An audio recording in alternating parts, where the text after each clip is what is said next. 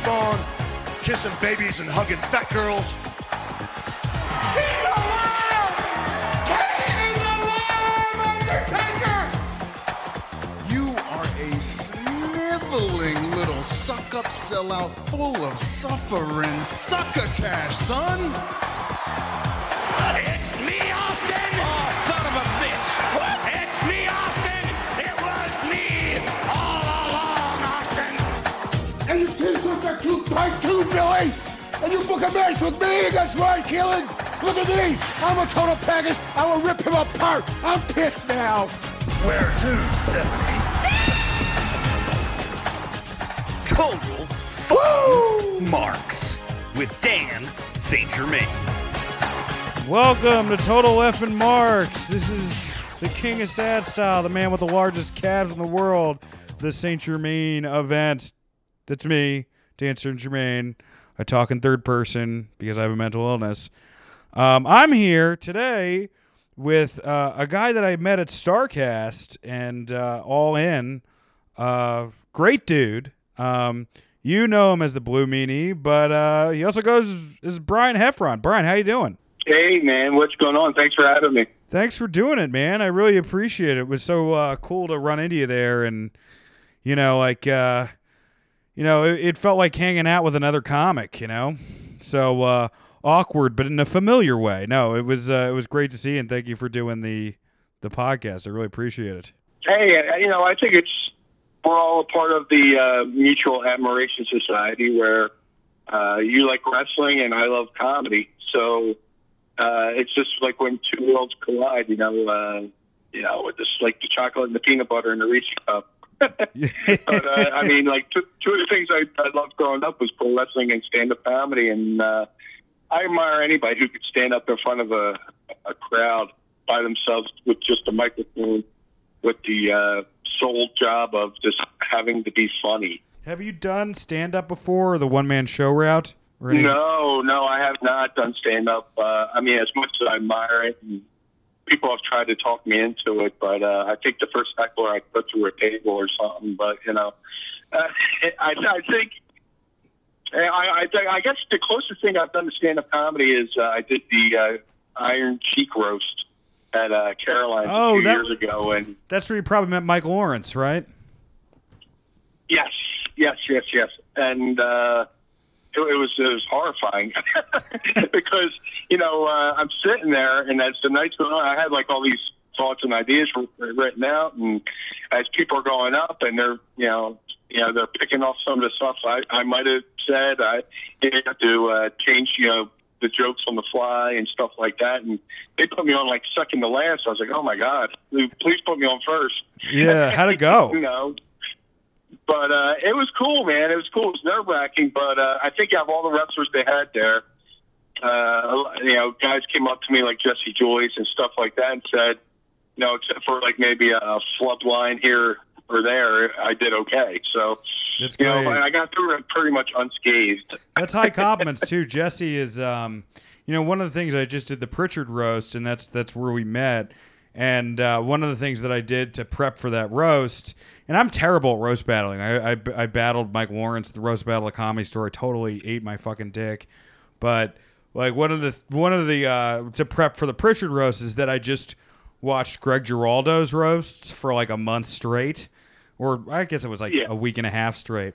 And the thing about him is like he was always fucking really good. He may have never been like, there's the roast where it's like, oh, Jeselnik really stood out, or oh, Lisa Lampanelli or Patrice really stood out. But he was like consistently great, really good the whole time. Like he was the guy you could count on in every roast because of that just consistency. And I think that's really important with roast writing. I also think it's like, when we were doing the Pritchard roast, we were on the side. It was me, Shuley from The Stern Show, Ron Funches, Taylor Williamson, Mike Lawrence, and James Mattern was on stage. And as we're doing the roast and we're seeing where people were going up, we're crossing things off. We have a whole sheet of, I'm like, oh, we hit that joke. I can't fucking touch on that. Or this, because, you don't want to be going out there and somebody, I guess to use wrestling terminology, somebody just used your finisher. It's not going to mean as much when you get out there and do it, Yeah. Yeah, and it's like a thing. I teach young kids wrestling. I tell them At the Monster Factory, right, in New Jersey? I'm sorry? At the Monster Factory? Yeah. I'm one of the coaches over at the Monster Factory.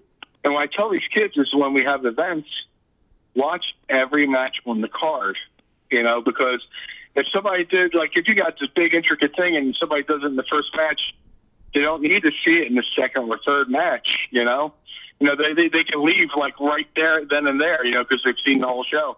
So it's always good to keep an eye on what, everybody else is doing on the show. Just like in the roast, it's good to, pay attention to what other stories, whether bits or jokes, people are doing in the roast, so because, wrestling and stand-up are a lot similar that way where you got to think on your feet, You must be such a terrific teacher just because of how accessible you are as a person. And a lot of times you hear about all these training schools, the wrestling, and you hear, the horror stories of people getting bullied and kind of like broken in the old way. The famous story, Hogan getting his leg broken, or I think that was it, which you never know with Hogan what truth he's telling. But like, have you found it to be a rewarding experience? Where do you compare it?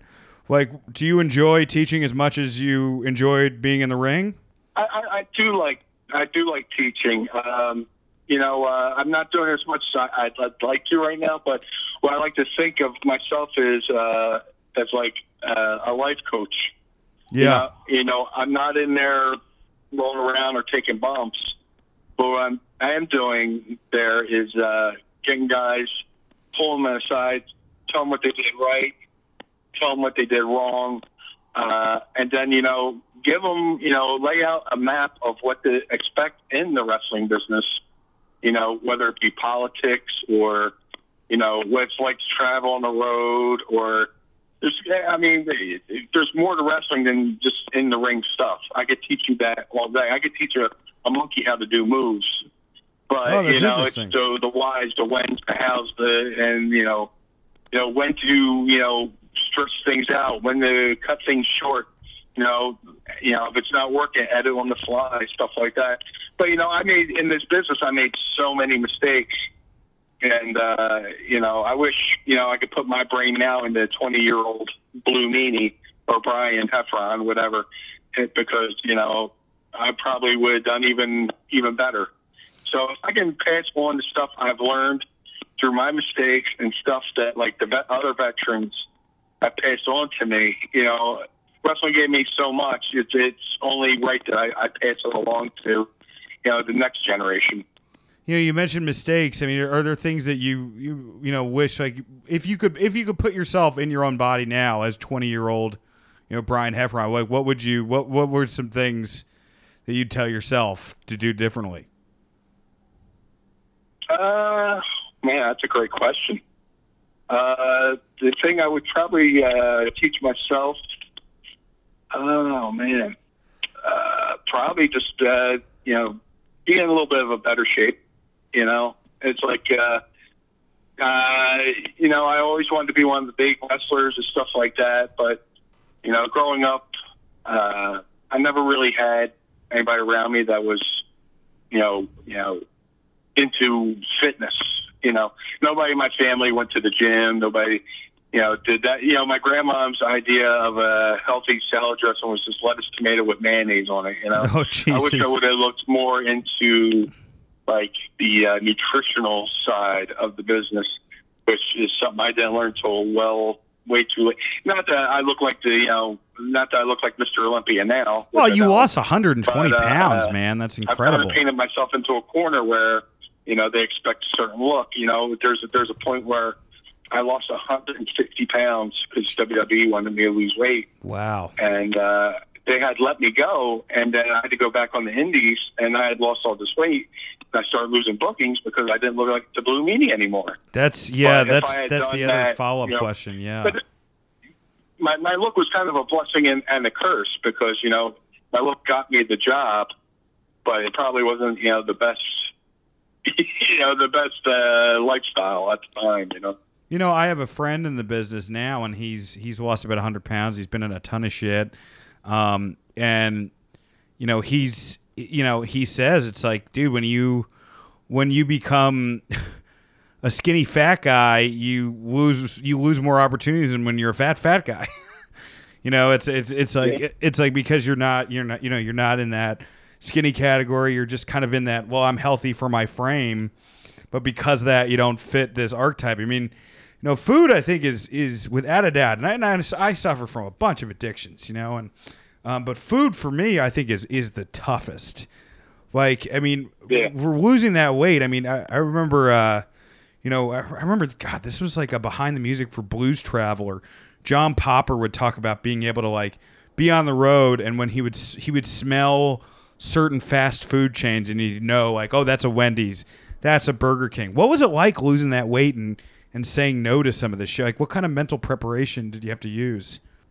I mean, like when I said, the cool thing about being on the road is like after a show, there's really no real good places to eat.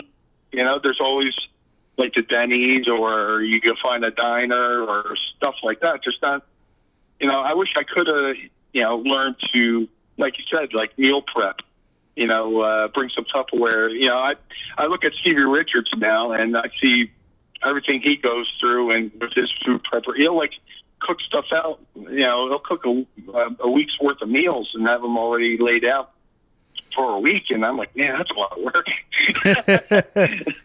But it's definitely what, and that's another thing I talked about with like Paul Bearer too, because he had similar issues, with you're trying to lose weight, but you get out of a show at like 11 o'clock, midnight, and it's real slim pickings when it comes to eating healthy on the road. I mean, you could probably go get a good breakfast somewhere, but at night you're like, oh man, it's not that good. Well, and it's also like for me personally, I have a girlfriend now. I don't drink and use drugs. I have a year sober back. I had longer than that, but I fell off last year for a couple days. But the way to reward myself or console myself if I have a bad set or a good set is like, oh, I can just, order a fucking, a large, ultimate pepperoni pizza from, Domino's and then I eat it and then I shit my fucking brains out. And the next day I just feel like I just drank, a bottle of Grey Goose the night before. I mean, I didn't do anything fucked up or dumb, but I'm still walking around with that dehydration and just like, feeling like right. I just like, it's weirder, except for, you look over and instead of like a dumb text you sent or like, oh man, I shouldn't have hooked up with this person, it's just an empty pizza box, it's that same sort of like the shame spiral, Well, you're in New York, right? I'm in New York now, yeah, and I just started doing... and New York's a lot like Philadelphia, where there's good places to eat on every corner. I don't even know why national food chains try to make it, set up shop here in Philly or New York when you got all these great mom and pop shops, and like you said, you can just go get a large pizza and make that last throughout the day. I'll tell you one of the reasons, and this isn't the only reason, but I think one of the reasons is that like a lot of people are moving to New York from Midwestern towns. So like they get homesick and they're like, man, I want to eat at a Rally's. And then, oh my God, New York has a Rally's, and it's almost this nostalgic eating. It's like my buddy, I don't know if you're familiar. I'm sure you know him, Richard Christie from the Howard Stern Show. Yeah, he did the no, not Richard Christie. I'm sorry. Yeah, sure he did the roast, but yeah, of course I know Richard Christie. Richard lives there in New York, and he moved over from Kansas, and his favorite pizza place is Papa John's, and everybody's like, "How can you eat Papa John's when you live in New York City? And there's so many good pizza places, stuff like that." So he's like, I don't want pizza. I want cheese, bread, and dipping sauce. The garlic sauce is the ultimate gimmick. That's where they get you. It's like the Olive Garden with the breadsticks,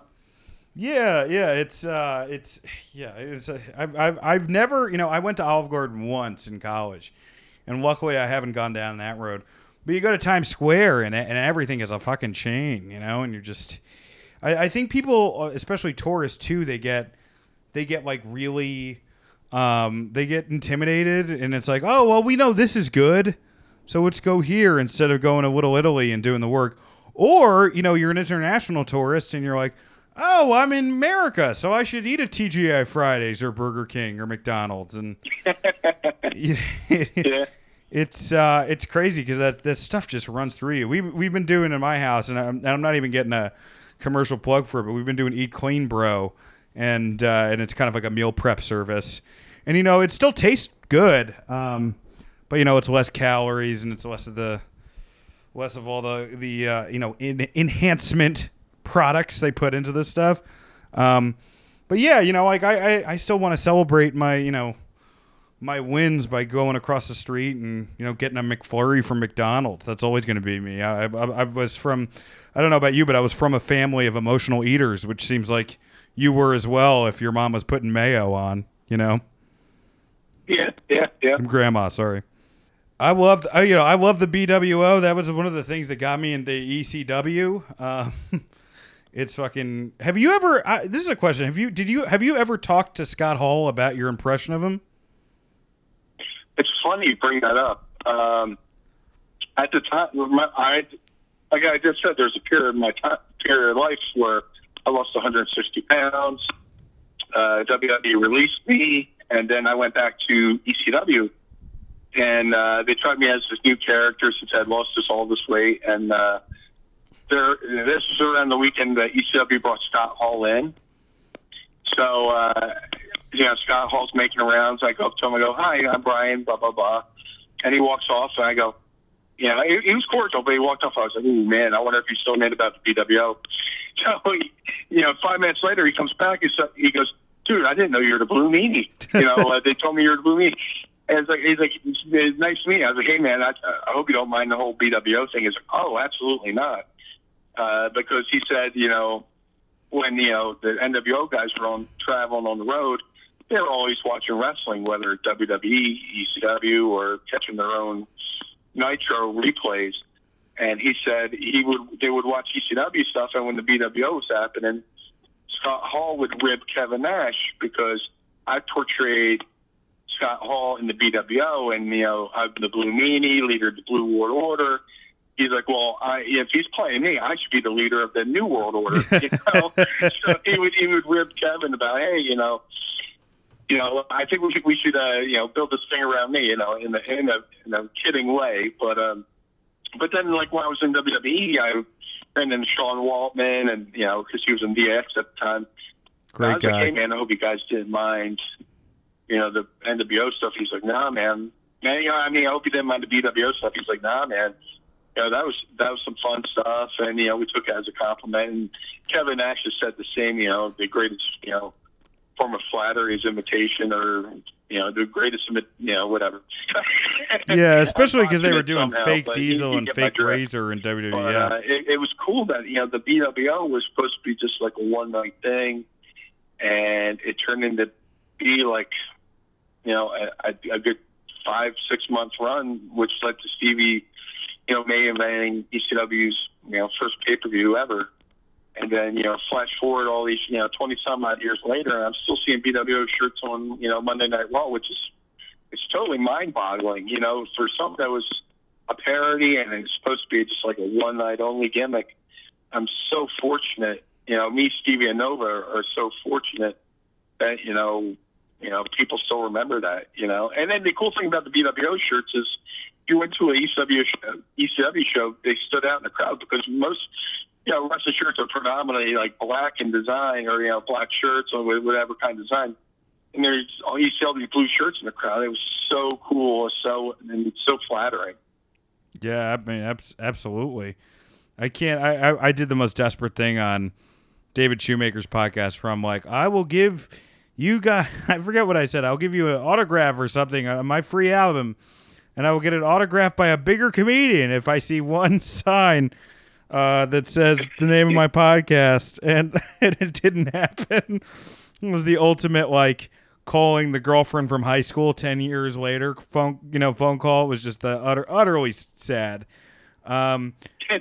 Which is a good transition to the end of ECW. Like, what was it like for the last couple? Were you there the last couple days? Was it this? Because I've been on canceled shows before, and it's such a weird vibe when a show is not coming back, or there's confusion over it's not coming back, and you can kind of feel it in the air, but you're not really sure what it is, and half the people are like, it's done, and half the people are like, no, it's coming back, and it's almost this like weird waiting room of a hospital feeling. But what was it like at the end of ECW for you personally? Well, the weird thing about like towards the end of ECW is like I was in WWE, and then like I would stop by. I live right near ECW Arena, so I would stop by the show, and I would talk to like guys like Nova and stuff. They're like, and this is right in the beginning when but this is before I went back to ECW, but like in the, beginning of the new TV deal with the TNN and stuff like that. It's like, hey man, how's things here? He's like, oh man, it's great if you come back here. We're getting our own TV deal. We got our own video game. We got action figures, stuff like that. So I was like, man, if WWE doesn't work out, I got something to go back to. And then, months later, WWE releases me. I show back up, and Paulie was kind enough to bring me back, and it didn't really. You didn't really notice it. I mean, because like it's weird because like the shows were still selling out. They were still drawing great houses. They sold out. 2 or 3 nights at the Hammerstein Ballroom. When I think back, of companies started closing, I think back to when I used to watch the AWA on ESPN as a kid in high school, and they went from running arenas to running like empty studios, and you see Jake the Milkman Millman running around with the Turk in the team challenge series or whatever. So I mean, you look at how AWA went out, and then you're looking at ECW, and the shows were still jam packed with fans. You're like, how you try to think of how they lost money and stuff like that. And do you have any ideas in your mind what happened? What's that? I mean, there's a million different narratives as far as like whose fault it was they went financially under, whether or not it was Heyman, whether or not it was the cable company. But in your mind, and I really don't know enough about the situation, but to cast any aspersions either way. But what do you think was the financial downfall there? The financial downfall was just that TNN deal where ECW was the guinea pig for that network to see if wrestling would fly, and they expected ECW to have all this top-notch production, and the network didn't want to, provide any of it. ECW had to go out and rent their own, editing truck, their multi-cam shoots, and then when it came to the actual TV product, they didn't put one dime into advertising the show, or ECW didn't get to really advertise anything, and they're sinking all this money into the production, and then you also have to try to pay talent, but ECW where when guys were there, they were getting paid, like say 1997. So you had a good year in 1997, you're still paying for 1996. Right. And then in 1998, you're still paying for 1997. So it was between it being a continuous game of trying to play catch up to the previous year.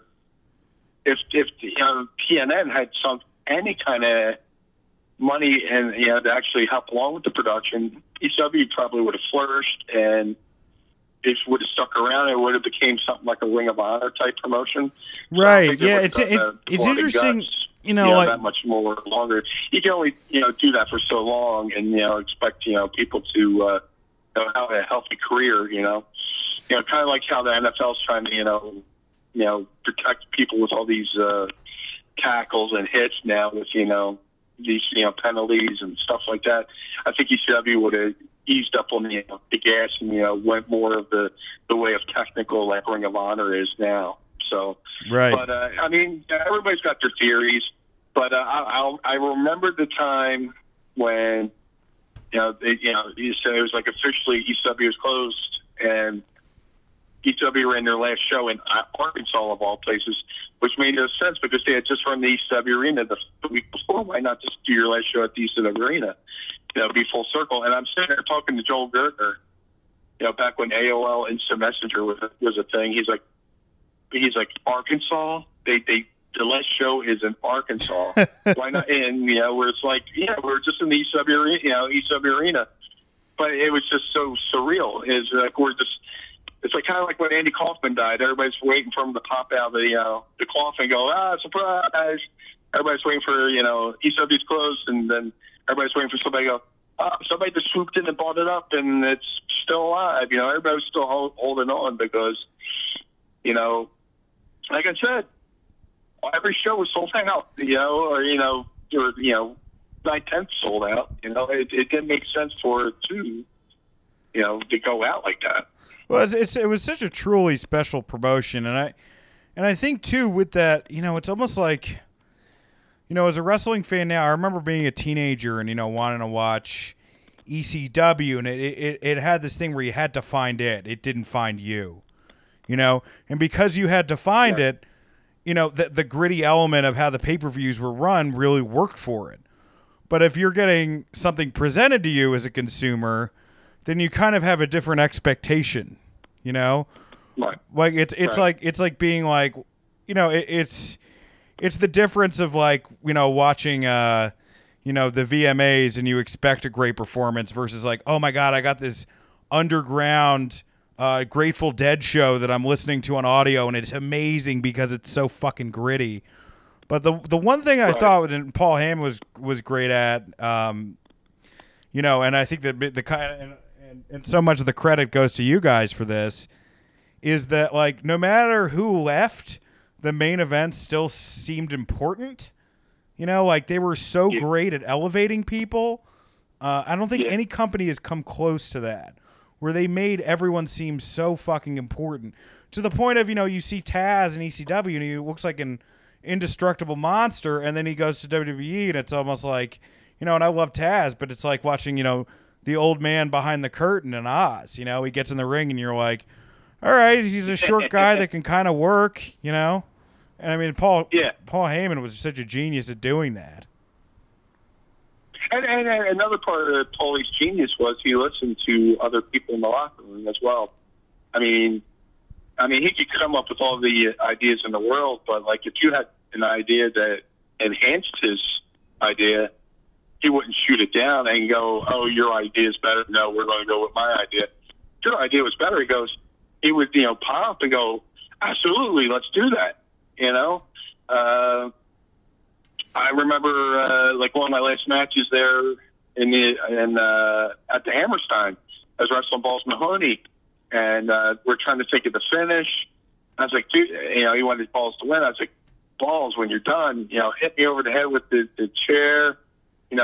I'll be down. You put your foot on me, and you lift your chair up like a guy in battle lifting up his sword to the crowd. And like Paul was like watching me explain this to Balls. He's got like this smile on his face, like he likes when people have their own input and put their own fingerprints on it as well as his. Look at guys like Raven. Raven created so many characters in ECW. He created the Dudleys. He created me. Stevie Richards. Then there's Tommy Dreamer. He was Paulie second in command, and then Taz had his say, Sabu had his say. It was definitely a collaboration. Paul was like the Rick Rubin, and the roster was the band, and he helped bring out the best in each player to perform each and every night. Even on a night where you're showing up to the building, you got aches and pains, and maybe have a little bit of a boo boo face. And like you just go and talk to Paul, he'll lay out a match, and by that time he's done talking to you, you're like ready to run through a brick wall for the guy. Right, he's definitely a motivator. And I mean, look at him all these years now. He's still one of the top promos in the business because he knows how to evoke emotions out of people. Do you think he gets? Do you think he gets an unfair amount of heat for ECW closing? Like, because it seems to me from talking to you, it's more of an amalgamation of factors. It's the fact that, you had, TNN not providing, the production equipment that you guys needed. And also you see a company like TNA that's been in business forever and has had such financial straits. I mean, do you think that it's a little bit unfair to blame, like, because a lot of wrestlers and people will, bitch about checks not being there, or they'll put the blame on Vince, even though Vince was propping the business up for so many years. I mean, do you think it was like, right. What's your opinion on that? Do you think it's an amalgamation of reasons it stopped, like a variety of reasons? The one thing that kind of irks me about ECW going out of business is, everybody. It seems like people, people making jokes of it.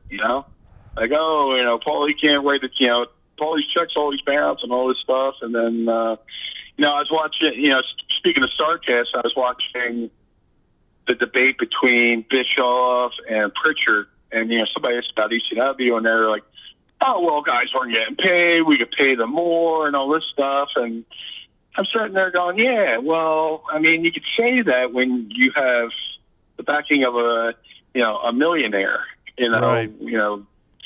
WWE had, Vince, and then, WCW had, Ted Turner's money. But, ECW was started as, ground up. It was, do it yourself. It was built on the backbone of, Todd Gordon, making, an investment, taking a risk. Because, Todd Gordon didn't have to do anything in wrestling. He was well off. He has a successful business. It's the second oldest business in the history of Philadelphia. He's making bank. But he wanted to do something with wrestling, and he went through all the financial things to make ECW happen. Then Paul Heyman comes along, and, it turned out him and his father sunk in ungodly amounts of money to make ECW happen. Close to $1 million, to make ECW happen. So it's like ECW did what it had to do to survive. Were they paying the guys, six-figure salaries? No. But, I mean, guys weren't really starving until the TNN deal, But, that's the one thing that, annoys me. Sometimes it seems like, people, ripped off ECW and stuff like that and took, great glee, and, the competitors took great glee in, watching the demise. But then, people are like, ECW was the best singer, and, I could sit here and go, I could stand here and go, ECW is better than TNA, and people go, well, TNA's still around, and I was like, well, yeah, if, we had the top energy company in all of Texas, fit in the bill, right? To keep their daughter's project going, pet project going, right? Well, yeah, I mean, you see that all the time. I mean, look, man, it's like Jerry was smart enough to get out, and they found somebody willing to take the company off his hands. So, Panda Energy fit in the bill.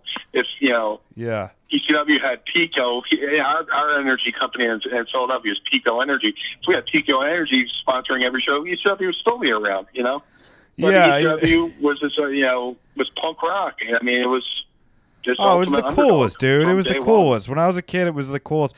It brings to mind, too, I worked for Fuse years ago. I wrote on a show called Hoppus on Music, which was, Mark Hoppus was actually Amy Schumer's first, co-hosting gig, and then obviously she became Amy Schumer. But, the whole network wasn't getting any ratings, but it's easy to run a television company when your president also owns Madison Square Garden, the Knicks, and the Rangers, Right. Right. It's just a lot easier. I think people don't understand, the business of it, and rightly so. I'm glad that Ring of Honor is still around, and because it's sometimes good if a company doesn't get too big too fast. I mean, there are plenty examples of situations where companies like, oh my God, this is the hottest burger joint in Los Angeles.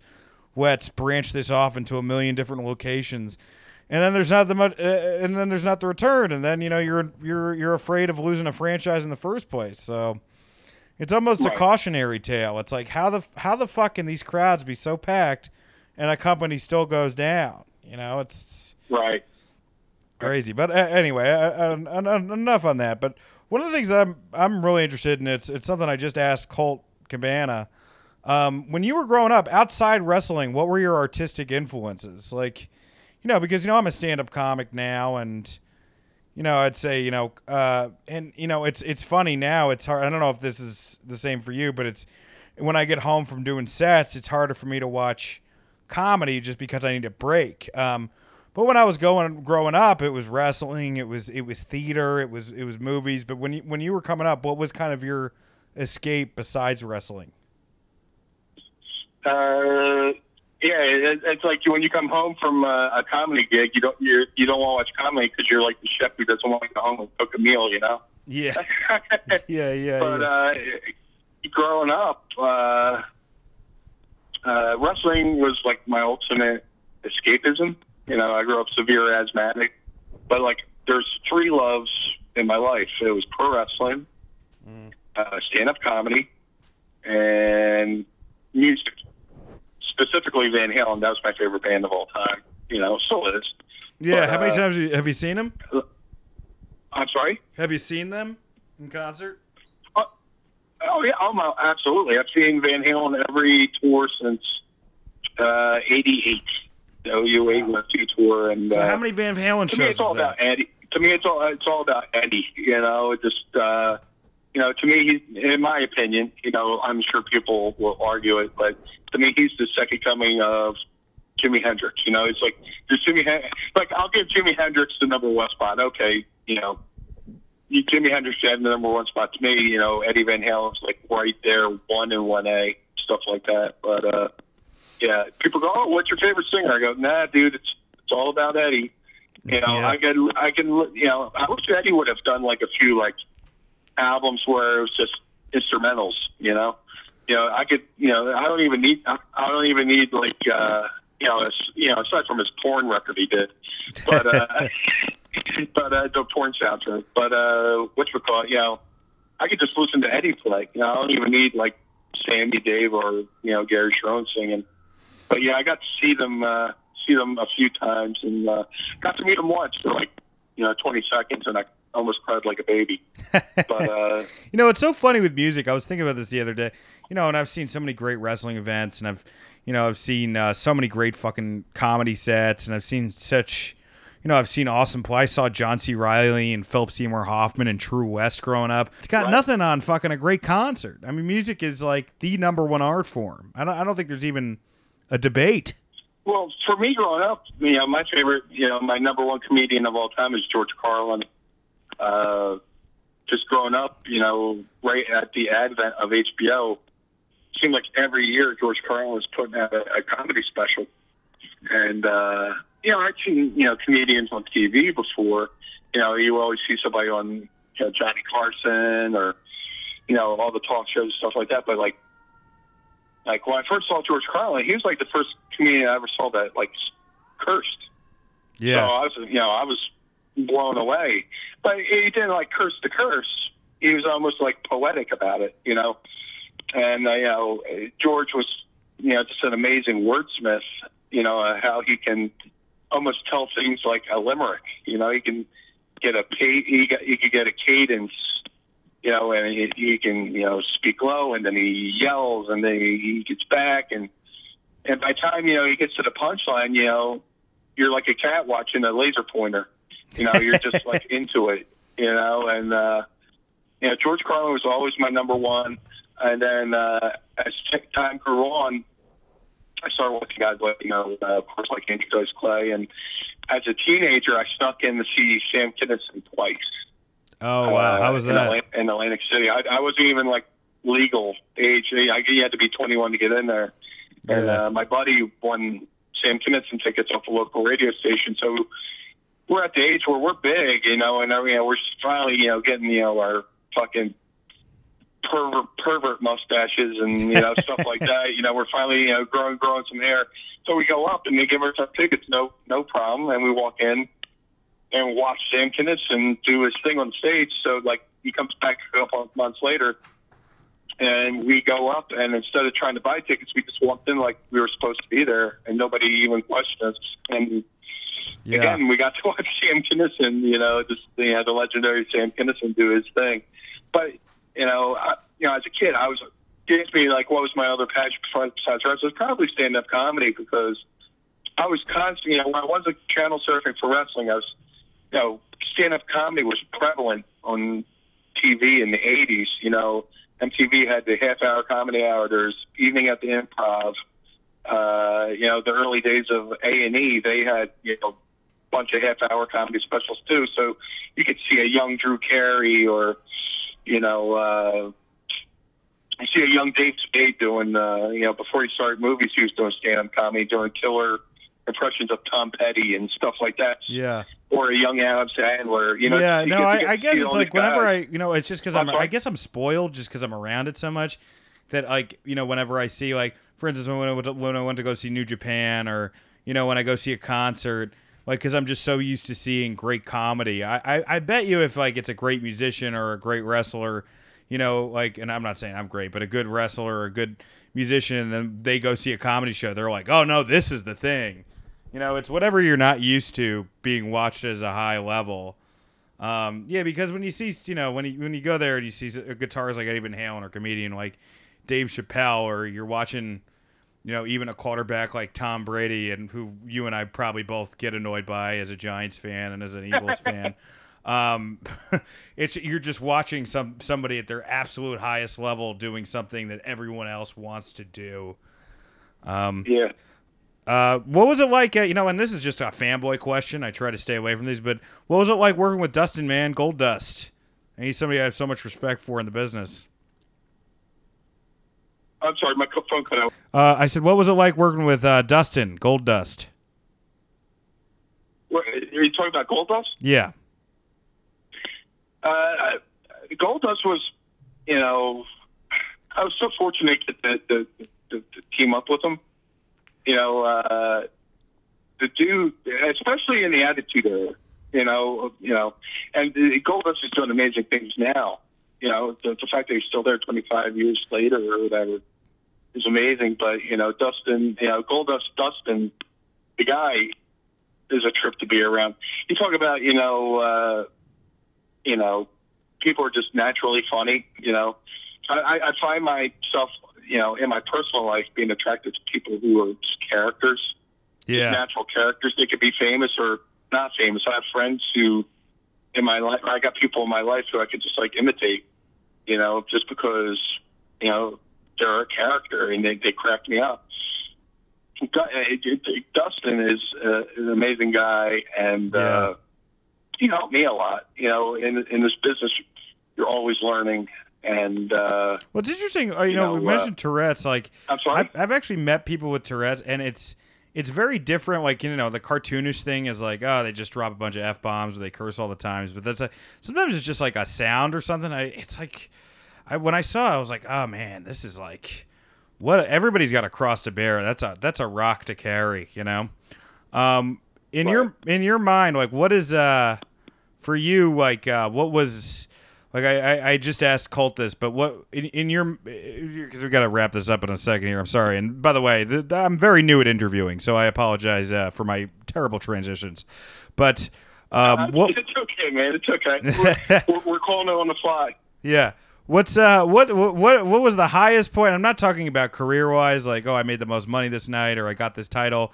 What was the highest serotonin you felt during a wrestling match, and what was, without a doubt, the lowest point you felt emotionally during a wrestling match? Oh, man.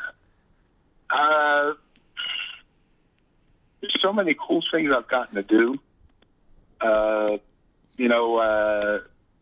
There's a wrestling reporter named Wade Keller, and I was talking to him, and we were used to interviewing me. At the end of the interview, he called me the Forrest Gump of pro wrestling, because I've gotten to be I was there, for ECW's hottest period. I was there for WWE's hottest period. I was there for so many good things. I was there for a lot of bad things too. But I guess, like, personally for me, I mean, it's so hard. Ultimately, I guess the highest of highs would probably be able to do WrestleMania in my hometown of Philadelphia. No, I forgot that was in Philly. Was your whole family it's there? A multi-layered answer, but I was born in Philadelphia, partially raised in Philadelphia. I have this. I'm the ultimate Philadelphia homer. I'm the ultimate Philadelphia apologist. I'll never. Every sports team, whatever.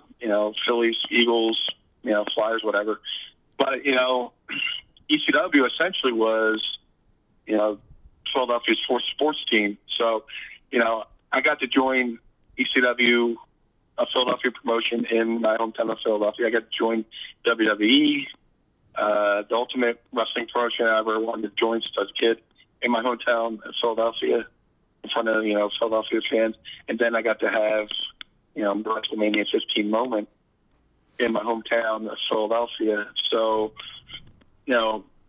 it's like ultimate, like if you would have scripted it, people are like, that's too fucking corny, Yeah. But, or then that's too friggin' corny.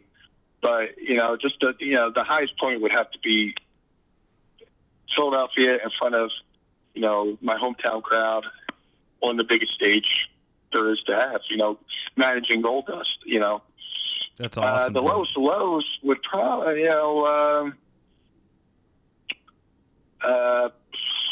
everybody expects me to say the JBL thing, but in some ways the JBL thing, as bad as it was kind of a blessing in disguise because, it sucked, it happened. But I was at a period of my life, there's a period of my life between, 2000 and 2004, 2005, I call just the black years where, I'd been released from WWE and then I got into a shitty relationship. And then that shitty relationship, then I thought my career was over. And then, as battling depression and stuff like that. And then the JBL thing happens and then, that doesn't help things. But ultimately, we got, me and him got into a room together. We talked things out. He apologized.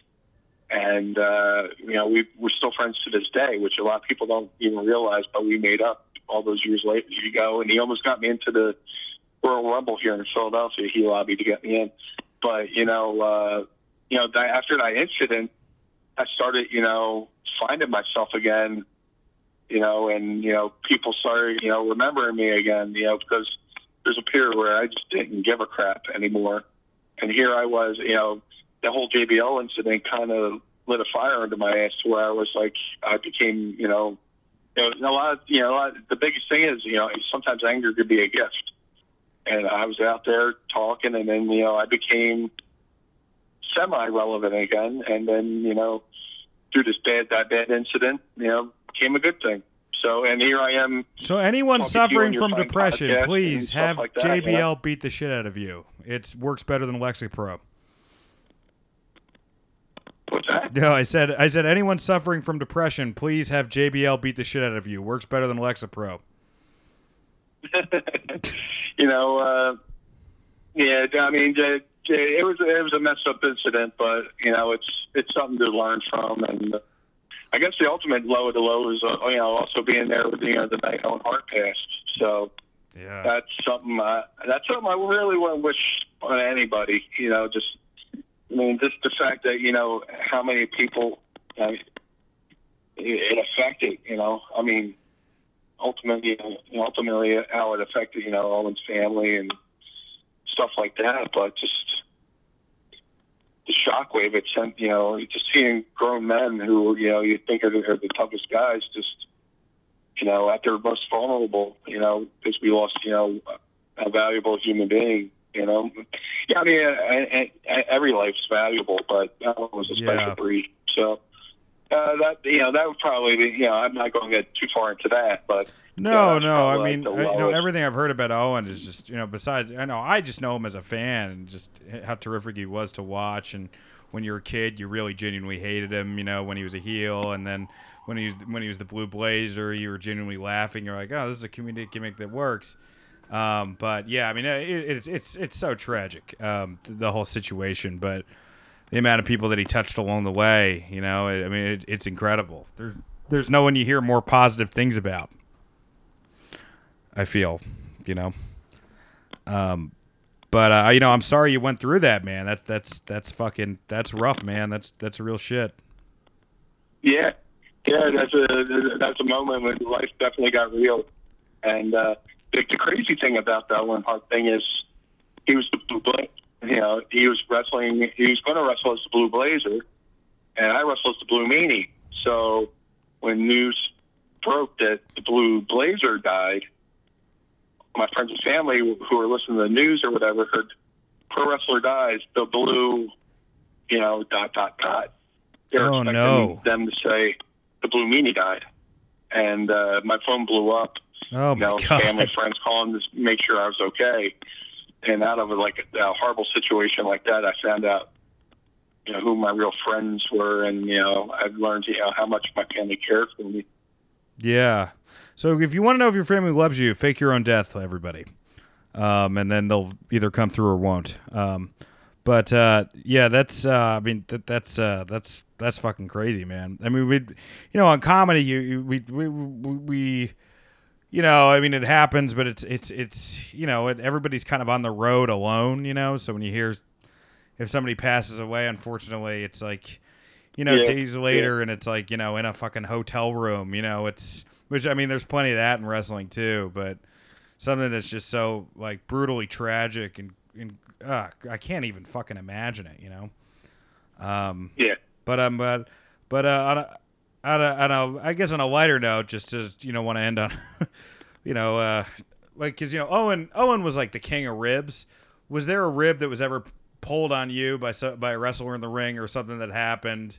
We hear the famous stories of, Andre shitting his pants or something like that, but something in the ring that happened that was just completely unexpected that in hindsight was just fucking hilarious.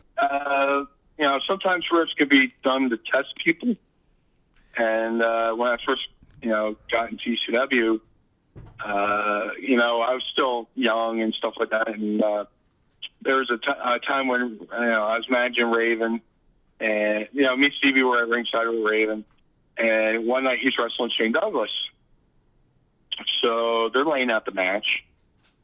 And Shane Douglas comes up to me and goes, "Oh, well, Brian, at this point, come in the ring. I'll be down. Go to do a moonsault. Like you're going to try to finish me off for Raven. I'll move out of the way. Boom. You hit the mat, roll out of the ring, and then crawl under the ring." I was like, "All right." He's like, and then after the match and all that stuff, I'll come, go under the ring. I'll pull you out. I'll pull you in the ring, hit you with the belly to belly, and you roll out, and we'll get the pop, whatever. So I'm like, all right. So I'm watching the match, and Stevie does something in there, and I think Nova at the time was there. He did something, and then I run in. Shane's down. I act like I'm going to moonsault him. So I go up to the top. I do the moonsault, land. I crash and burn. I roll out of the ring. I go underneath the ring like Shane had instructed me to do. And then, the match goes on. The match finishes. And then Shane gets on the mic. And I'm like, oh, shit, he forgot about the spot. I said, oh, shit. So I'm underneath the mat. I'm underneath the ring. And, he's cutting his Shane Douglas promo. Mm-hmm. So I'm under the ring, and I'm laying on my back, and I start kicking up towards the mat. Yeah. For him to feel the ring shake, trying to remind him that I was under there. And I was like, Shane, he gets off the mic, they hit his music, he leaves. The ring announcer gets on, thanks for coming to the show. Our next event is blah, blah, blah. So I'm like, oh, shit.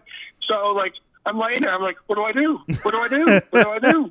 And then, eventually I just slowly crawl out like, Homer Simpson from the bushes and make my way back to the back. And people are like, I like to wait long enough to where people are tearing down the chairs and stuff like that.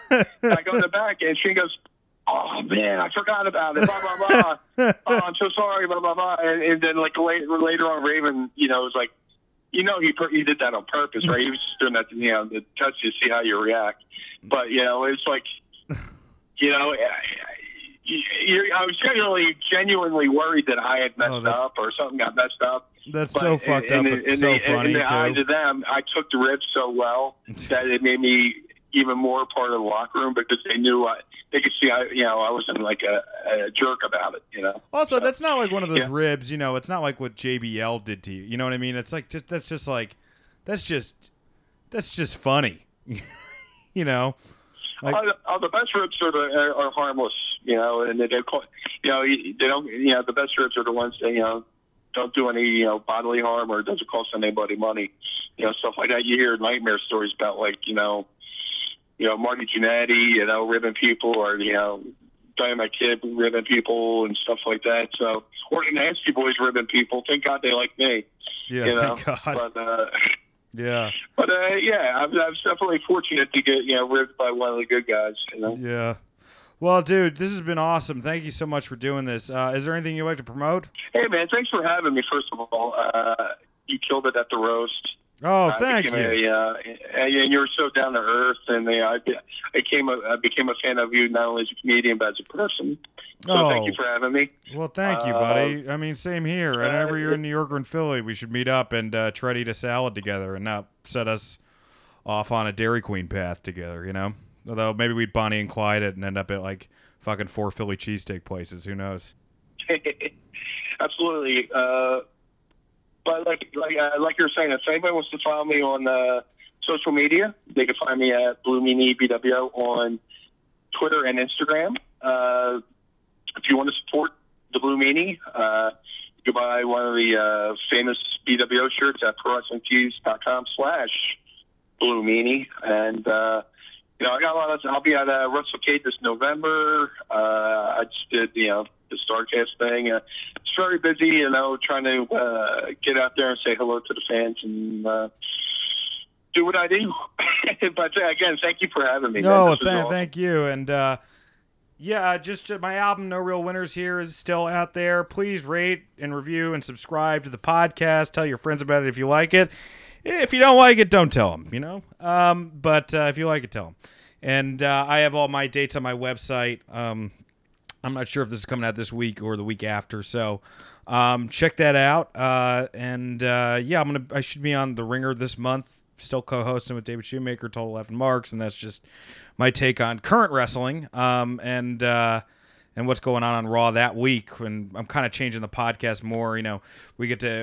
This podcast is going to be more focused on interviewing wrestlers and doing things like, watching botched pay-per-views. Like, we watched WCW's Greed, last week or 2 weeks ago, depending on when we upload this. Both podcasts are doing totally different things. So don't be afraid to listen to both. Thanks so much again, Brian. And you have a good one, buddy. Have a great time, buddy. All Take right. care. Thanks.